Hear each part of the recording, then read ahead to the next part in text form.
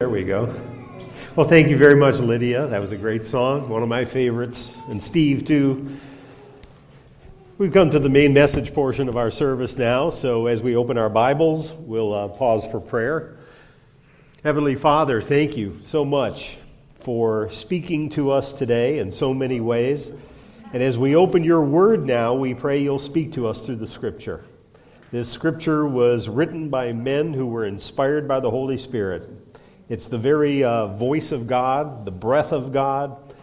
And as we read today, help us not only to understand, but help us to take everything we read to heart and to make it part of our lives. And through the Holy Spirit, we know that that can happen. So, Lord, thank you, and we pray this in Jesus' name. Amen. Well, I had an interesting experience last night. I attended my high school reunion, my 50th high school reunion. And it was a joy. It's a little scary. I don't know how many of you have attended a high school reunion, but you're a little nervous because you wonder, how are those people going to perceive me? How am I going to look to them? Are they going to be shocked? Are they going to be friendly? Are they going to be snobs? How is it going to go? Now, you know, back in the day, I spent 4 years of my life every day in close community with these people. And what do they remember about me, if anything?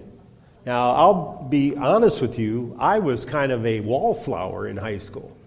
I didn't really blossom until later.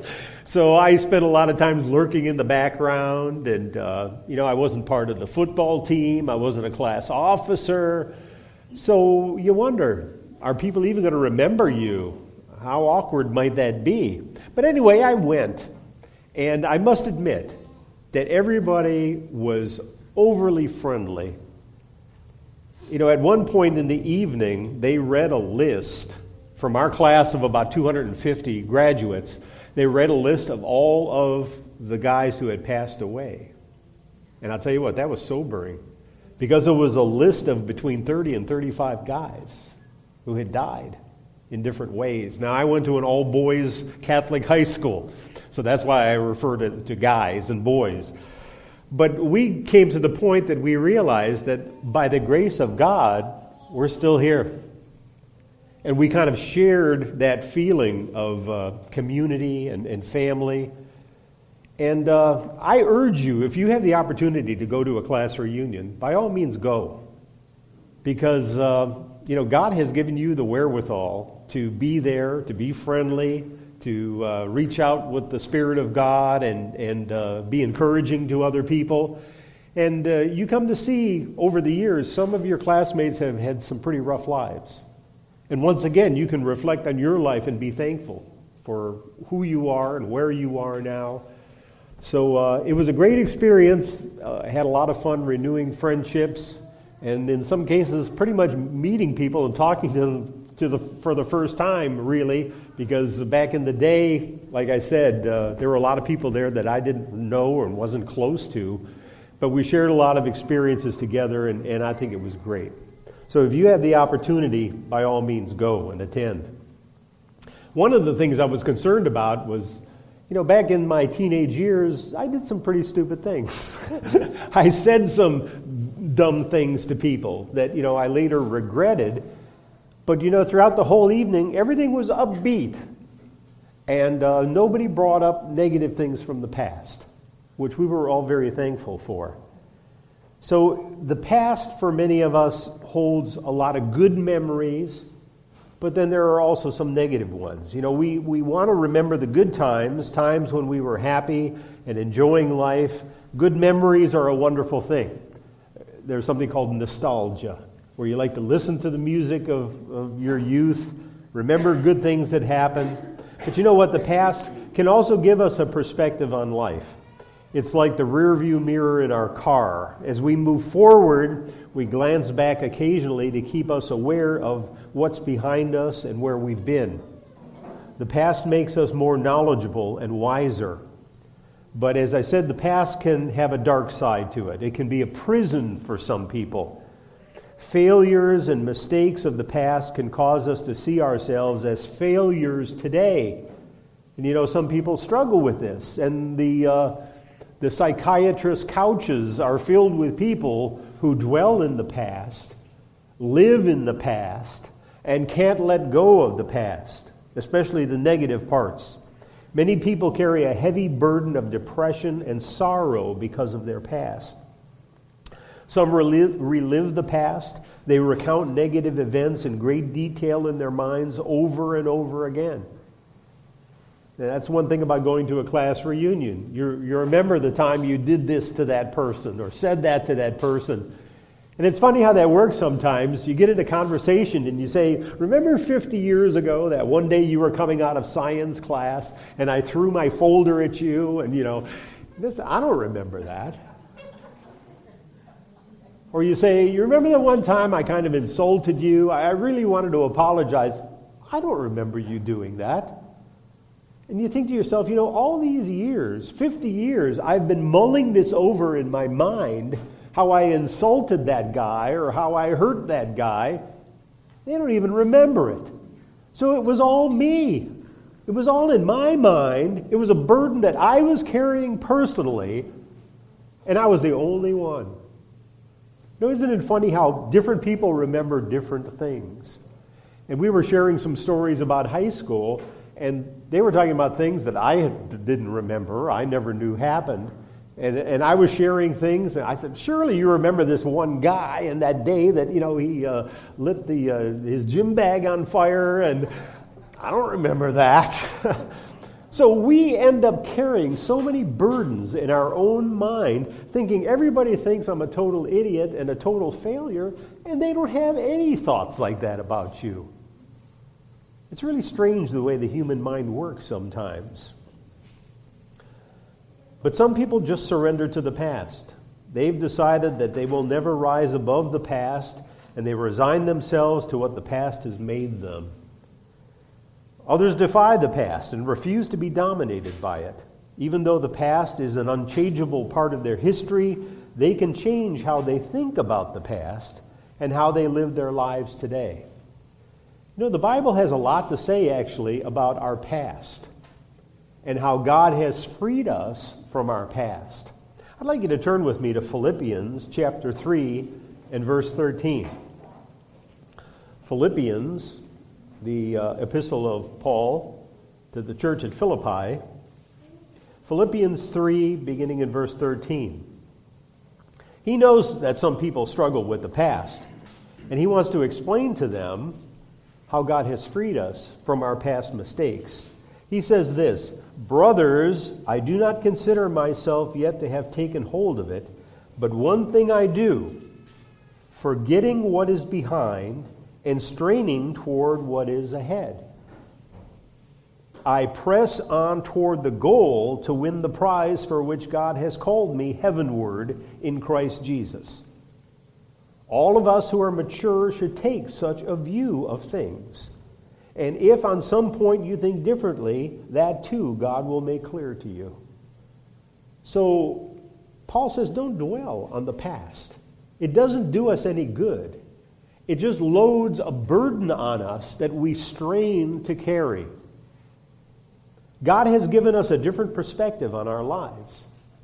God, through His grace, through His forgiveness, has done away with our past, and He's given us a new life in Jesus Christ. Now, when Paul says here, forgetting what is behind, to forget in Bible terminology does not mean to wipe something out of your memory. So when it comes to past mistakes, or maybe how you've hurt other people, or sins that you've committed, when it talks about forgetting the past, it doesn't mean somehow magically removing it from our memory. To forget in Bible terminology means to no longer be influenced by or affected by something. So when the Apostle Paul says that he learned to forget what is behind, he meant that he still might remember the past, but he no longer allowed it to affect the way he lived in the present. Now, we have all sinned in our lives, multiple times. God does not want us to dwell on those mistakes and those sins. Even though, sometimes we think of things we've done in the past and we kind of cringe. And to this day we think, why did I do that? Or how could I have been so mean or so cruel? God doesn't want us to dwell on those past mistakes because they've been forgiven by the blood of Jesus Christ. He wants us to dwell on the present and on the future, not on the past. Now, certainly there can be times where we have to apologize for things that we've done to other people, and rightly so. They may or may not remember what we did to them in the past, but sometimes it helps us just to kind of clear our minds or clear our conscience to apologize when it is fit to do so. That's good. But we're not to dwell on it. We're to let it go. It's been taken care of by the blood of Jesus Christ. And now he wants us to move on in our lives to bigger and better things, more Christ-centered things, more spiritual things. Let's turn to Hebrews chapter 10 and verse 17. Hebrews 10 and verse 17. Notice God's approach toward our mistakes and our sins of the past. Hebrews 10 verse 17 says this. Then he adds, their sins and lawless acts I will remember no more. That's how God feels about our sins of the past. He says, I've forgiven them and I remember them no more. Now that doesn't mean that he literally wipes out of his memory every bad thing that we've done. What he's saying is, I will no longer hold their sins against them. Their sins can no longer affect their standing with me or influence my attitude toward them. So God knows that we still stumble occasionally, and we don't fall in and out of favor with God. Once we come under the blood of Jesus Christ, we're always in favor with God. We never fall out of that, even when we sin, because our sins can no longer affect our standing with God. We're forgiven by the grace and the blood of Jesus Christ. So when we're told to forget what is behind, God doesn't expect us to wipe it from our memory.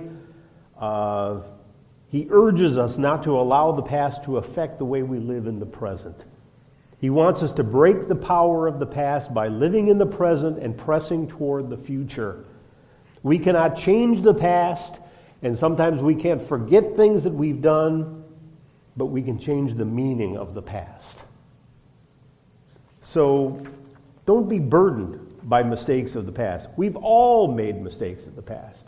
And probably till the day we die, we're going to remember quite vividly some of the things that we've done. We may be the only one who remembers it, and God certainly doesn't hold it against us.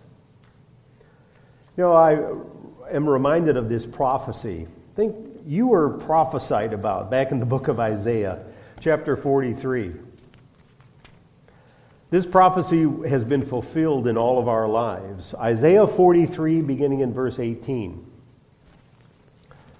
Because here in the midst of the Old Testament times, God was talking about the New Testament, the new covenant that he would make with his people, and how that would affect things in our lives. This is what the prophet Isaiah said in Isaiah 43, verse 18. Forget the former things. Forget the former things. Do not dwell on the past. See, I am doing a new thing. Now it springs up. Do you not perceive it? I am making a way in the desert and streams in the wasteland. So what he's talking about here, what he's prophesying, is the coming of the new covenant. So no longer do people have to dwell in their sins and maybe continually offer sacrifices at the temple in Jerusalem for their sins time and time again. We've now entered into an age where we're living in grace. Because of Jesus Christ's death on the cross, we have our sins forgiven. We don't dwell on the past anymore. Yeah, we made mistakes, but they're forgiven. Move on from that. Move on from that. Move forward. And that advice applies to each and every one of us. Do you ever find yourself thinking about the past and things that you've done wrong in the past? We all do. But as soon as thoughts like that come to mind, we have to realize where they're coming from. the human mind. We have all this stuff rattling around in our brain. And also, we have an adversary, Satan the devil, who is very happy to remind us of our mistakes of the past because he wants to discourage us. He wants to limit what we can do. He wants to limit our relationship with God. And if we focus enough on ourselves, we're going to put God out of the picture. We're going to lose faith in the sacrifice of Jesus Christ because we're continually reminded what a loser we are. And that's why it's important, for example, as parents, we can't dwell on our kids' mistakes. We can't keep reminding them of things that they've done wrong in the past. We can't say things like, well, you're never going to amount to anything. You're worthless. There's a lot of kids who have heard that time and time again in their lives. And those are the people who eventually grow up with a lot of problems, with a lot of baggage. So we have to be encouraging to our kids. Sure, they make mistakes. We have to point out the mistakes that they made. And once they realize what they've done wrong and they're trying to do better, we let it go. Because we've all made mistakes in our lives. And the same holds true for marriages. As we're, living together as husband and wife, we make mistakes, don't we? And sometimes in a marriage, and again, the marriage counselors' rooms are full of cases like this, where either the wife or the husband can't let go of what their mate did. And when our mate does something against us, or they sin on their own, or they do something to kind of disrupt the relationship, when they do that, we kind of hold power over them, don't we? And sometimes when somebody has done something against you, you don't want to lose that power that you have. And what do I mean by power over them? Well, you can always remind them of what they've done. Oh, you were the one who went out and did this. Remember that? Remember 5 years ago when you did that and walked out on me? People tend to not want to forgive because you kind of hold power over them. You can always remind them of their sins of the past and judge them time and time again. God says we're not to do that. God doesn't do it, so we certainly shouldn't do it. We need to forgive. We need to move on. We need to let the past be the past. I've made mistakes during my years of marriage, and my wife has made mistakes during our years of marriage. And we don't dwell on things that we've done. In fact, she remembers things that I have done, and I remember things that she's done. And that's the past. We know that neither of us are perfect. We're still fighting human nature. We're trying to move forward by the grace of God. So don't dwell on the past. Forgive and move on. Are you always going to remember what someone else did? Perhaps you might. But when thoughts like that come, rebuke them in the name of Jesus Christ and move on with your life. The Apostle Paul was an individual who had made a lot of mistakes in his past. Now, he did them out of zeal for God. Remember, he was a Pharisee. His name was Saul of Tarsus, and he was one of the leading Pharisees of his time. And the Pharisees, the Jewish Pharisees, thought that this new religion, Christianity, was an affront toward God, that it was a false religion. And he felt that it was his responsibility to seek out all Christians and to persecute them. And some of them he threw in jail, and some of them were even put to death for their beliefs.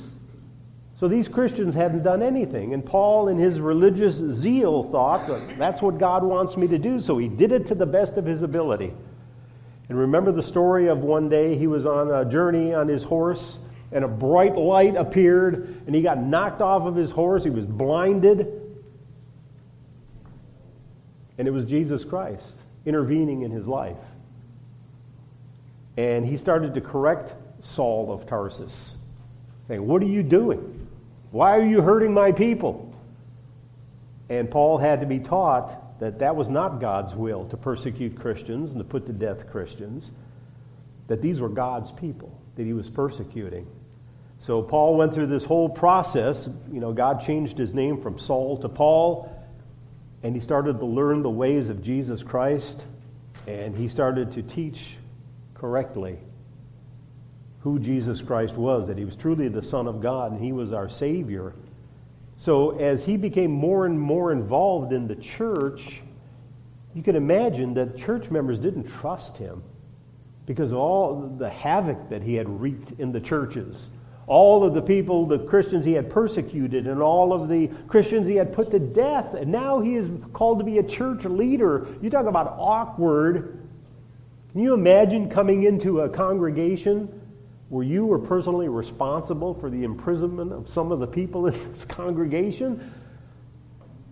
It took a long time for them to learn to trust Paul and believe what he was saying. Notice what it says in Acts chapter 22. A lot of forgiving had to be done on both sides. But it says here in Acts chapter 22 and verse 19. This is Paul telling the story of when he was called. He says in verse 17, "When I returned to Jerusalem and was praying at the temple, I fell into a trance and saw the Lord speaking. 'Quick,' he said to me, 'leave Jerusalem immediately, because they will not accept your testimony about me.'" They're not going to believe you, Paul, and your life may be in danger. Verse 19, "Lord," I replied, "these men know that I went from one synagogue to another to imprison and beat those who believe in you. And when the blood of your martyr Stephen was shed, I stood there giving my approval and guarding the clothes of those who were killing him." So Paul knew that he had done wrong things. He thought at the time were right, but it turned out that they were very wrong. And Paul had a struggle being able to face Christians and being able to visit churches, knowing that he was personally responsible for the suffering of a lot of those people. So when Jesus called him to give him a commission, Paul thought that his past disqualified him. But God had forgiven his past, and it no longer mattered. So as he was able to adjust to the people and the people to him, he went on to be a great leader in the church. You know, Paul could have spent the rest of his life depressed and dwelling on what a loser he was, but he came to realize that God loved him and was going to use him in a powerful way despite his past. And you know what? That applies to each and every one of us. Amen. Sometimes we dwell on the past and think, oh, what a horrible person I've been. I did this, I did that, I can't forget it. I think that these people still hold it against me. In fact, when I see them, I can kind of look by the expression on their face that they still hold it against me. They're angry with me. They don't accept me. But you know what? In most cases, we're just imagining it. It's our conscience bothering us from the past. So by the grace of God and by the strength of God, we can overcome our past. We already really have. It's just a matter of our acceptance of it. Are there things from your past that make you feel worthless in God's sight? Well, I'll tell you what, Satan would like to remind you of all those things. But God has overcome your past. He has forgiven your past. He doesn't hold your past against you. And even the sins you commit today, God feels the same way about that. He doesn't hold those things against you. They're forgiven by the blood of Jesus Christ. And not only the things that you've done to other people, but what about the things that have been done to you? Is there a hurt or an offense that you suffered, a heavy weight that you've been carrying for many years? We have to let go of those things too. You know, there was a story about an experiment that they did on fish, of all things. I read this one time. The fish was a northern pike. And what they did with these northern pike, they had them in a big aquarium sort of thing. And the fish were separated from their favorite food, minnows, by a glass divider. So imagine this big glass aquarium, a glass divider in the middle of it. On one side is the northern pike, and on the other side is minnows. So they did this experiment.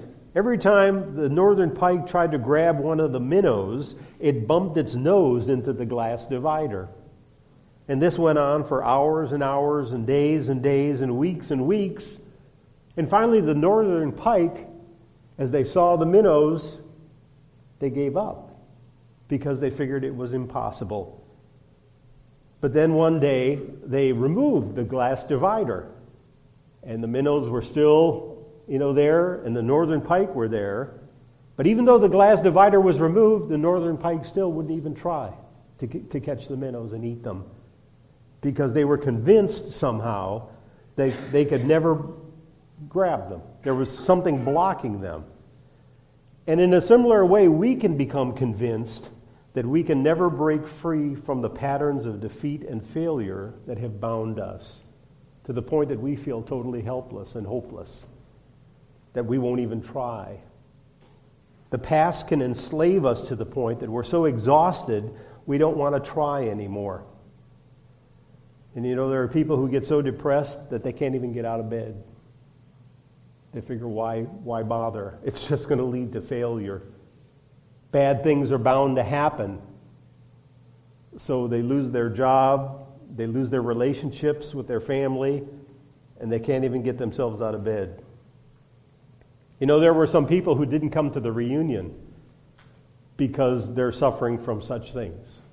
They figure, I can't even stand to face the people that are going to be there.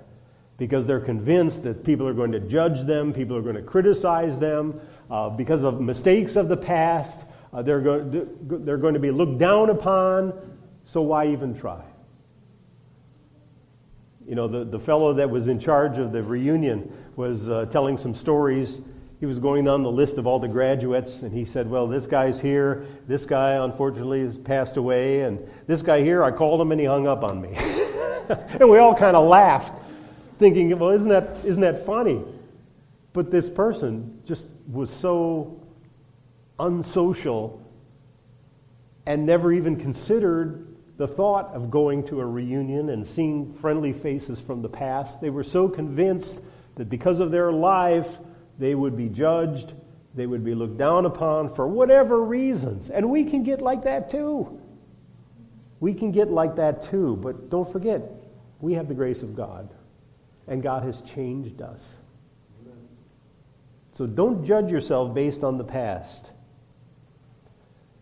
Notice in Romans 8, verse 1, what it says here. Romans 8, verse 1. Therefore, there is now no condemnation for those who are in Christ Jesus. Do you realize what a powerful verse that is? In other words, there is nothing that you can do as one of God's children that can separate you from God. Not only that, there's nothing that you can do that can bring condemnation on you from God. Why? Because you are now living in a total state of forgiveness and grace. So you're not going to fall out of favor with God. You're not going to have to be put into God's doghouse out in the backyard because you've been a bad boy or a bad girl. God doesn't operate like that. There is no condemnation. None. For those who are in Christ Jesus. Now that carries a heavy responsibility. I mean, God would think of me like that no matter what sin I committed, there's no condemnation? Wow. I want to please a God like that. See, that our reaction shouldn't be, well, you mean now I can go out and commit any sin I want and I'm forgiven? That's not the reaction we should have. The reaction we should have to that scripture is, wow, God is so awesome. He is that forgiving and that filled with grace. You know what? I want to really turn my life around and do everything I can to please Him. And that's why we're here today, to worship Him. Amen. What an awesome God. Imagine God, that no matter what we do, there's no condemnation for us. One other scripture in 2 Corinthians 5, verse 17. 2 Corinthians 5 and verse 17 says this. Therefore, if anyone is in Christ, he or she is a new creation. The old has gone, the new has come. That's how God sees us, and that's how we need to see ourselves. Don't let Satan whisper in your ear, trying to remind you of mistakes from the past and to tell you what a loser you are. He will try to do that. But we have to see ourselves the way God sees us. The old is gone, the new has come. You are a new creation. So, when I went to the reunion last night, this thought crossed my mind. And I tried not to focus on negative things from the past. My big negativity was, John, who were you in high school? You were nobody. So why even bother to go? There are probably going to be a lot of people there who won't even recognize your face or recognize your name. Well, you know what? That may be the case. But I'm coming to the reunion as the new and improved John Dobrich. A new creation. And I just went there, and I sat down at a table. There were a couple guys there, a table of 8 people. There were a couple guys there that I kind of knew from high school, but there were several other guys that I really had no dealings with in high school. Probably never sat down and had a conversation with them in 4 years of high school. But I went there, and I tried to be encouraging in everything that I said. I tried to be friendly in everything that I said, and they all responded in a similar way. So I had conversations with guys last night that I had never really spoken to in high school. And we shared things about our past. My favorite question was, well, what have you been doing the past 50 years? And that opened the door for a lot of conversation. Good stuff. And they shared some of the trials they went through and some of the experiences that they went through. And it was great. Because you know what? I'm a new creation.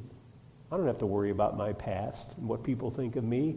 I just go there and try to present myself in the best light of my Savior, Jesus Christ.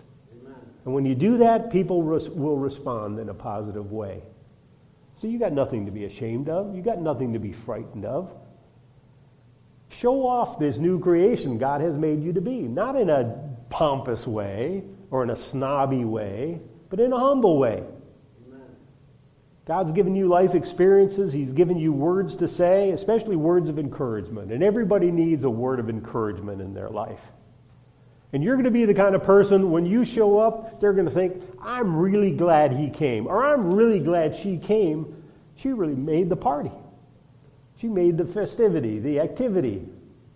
She was so pleasant, so friendly. And you know what? If there's ever an opportunity again, people are going to say, I hope they come. I hope they come to this. Because we were so glad to have them here.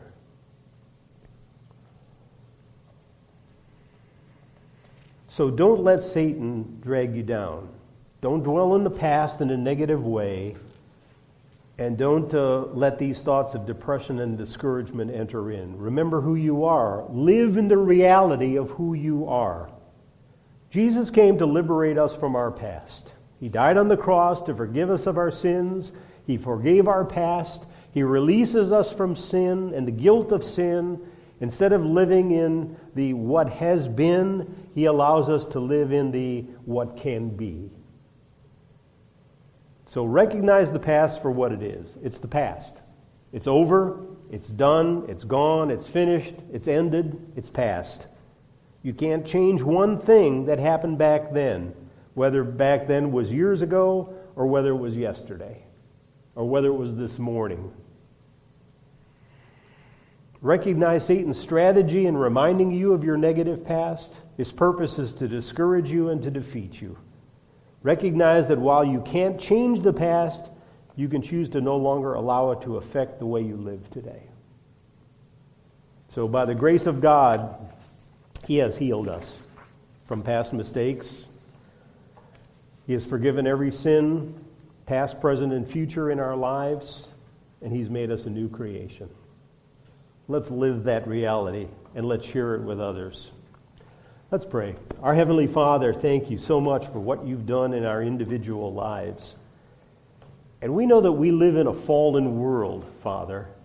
And in this world in which we live is a lot of depression and discouragement. And people seem to tune into that and to live in that. And it's so detrimental to their lives.